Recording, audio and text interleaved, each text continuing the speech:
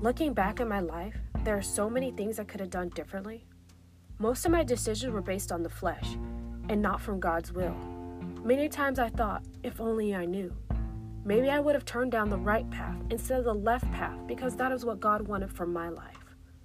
Would I have changed key aspects of my life that have made me who I am today? Would I have less growing pains? I'll never know how things may have changed for me. Looking back, there are only a few things I fully regret, but there are tons of times I wish I would have followed God's will. Looking back, we'll explore topics such as faith, health, love, finances, friends, and more.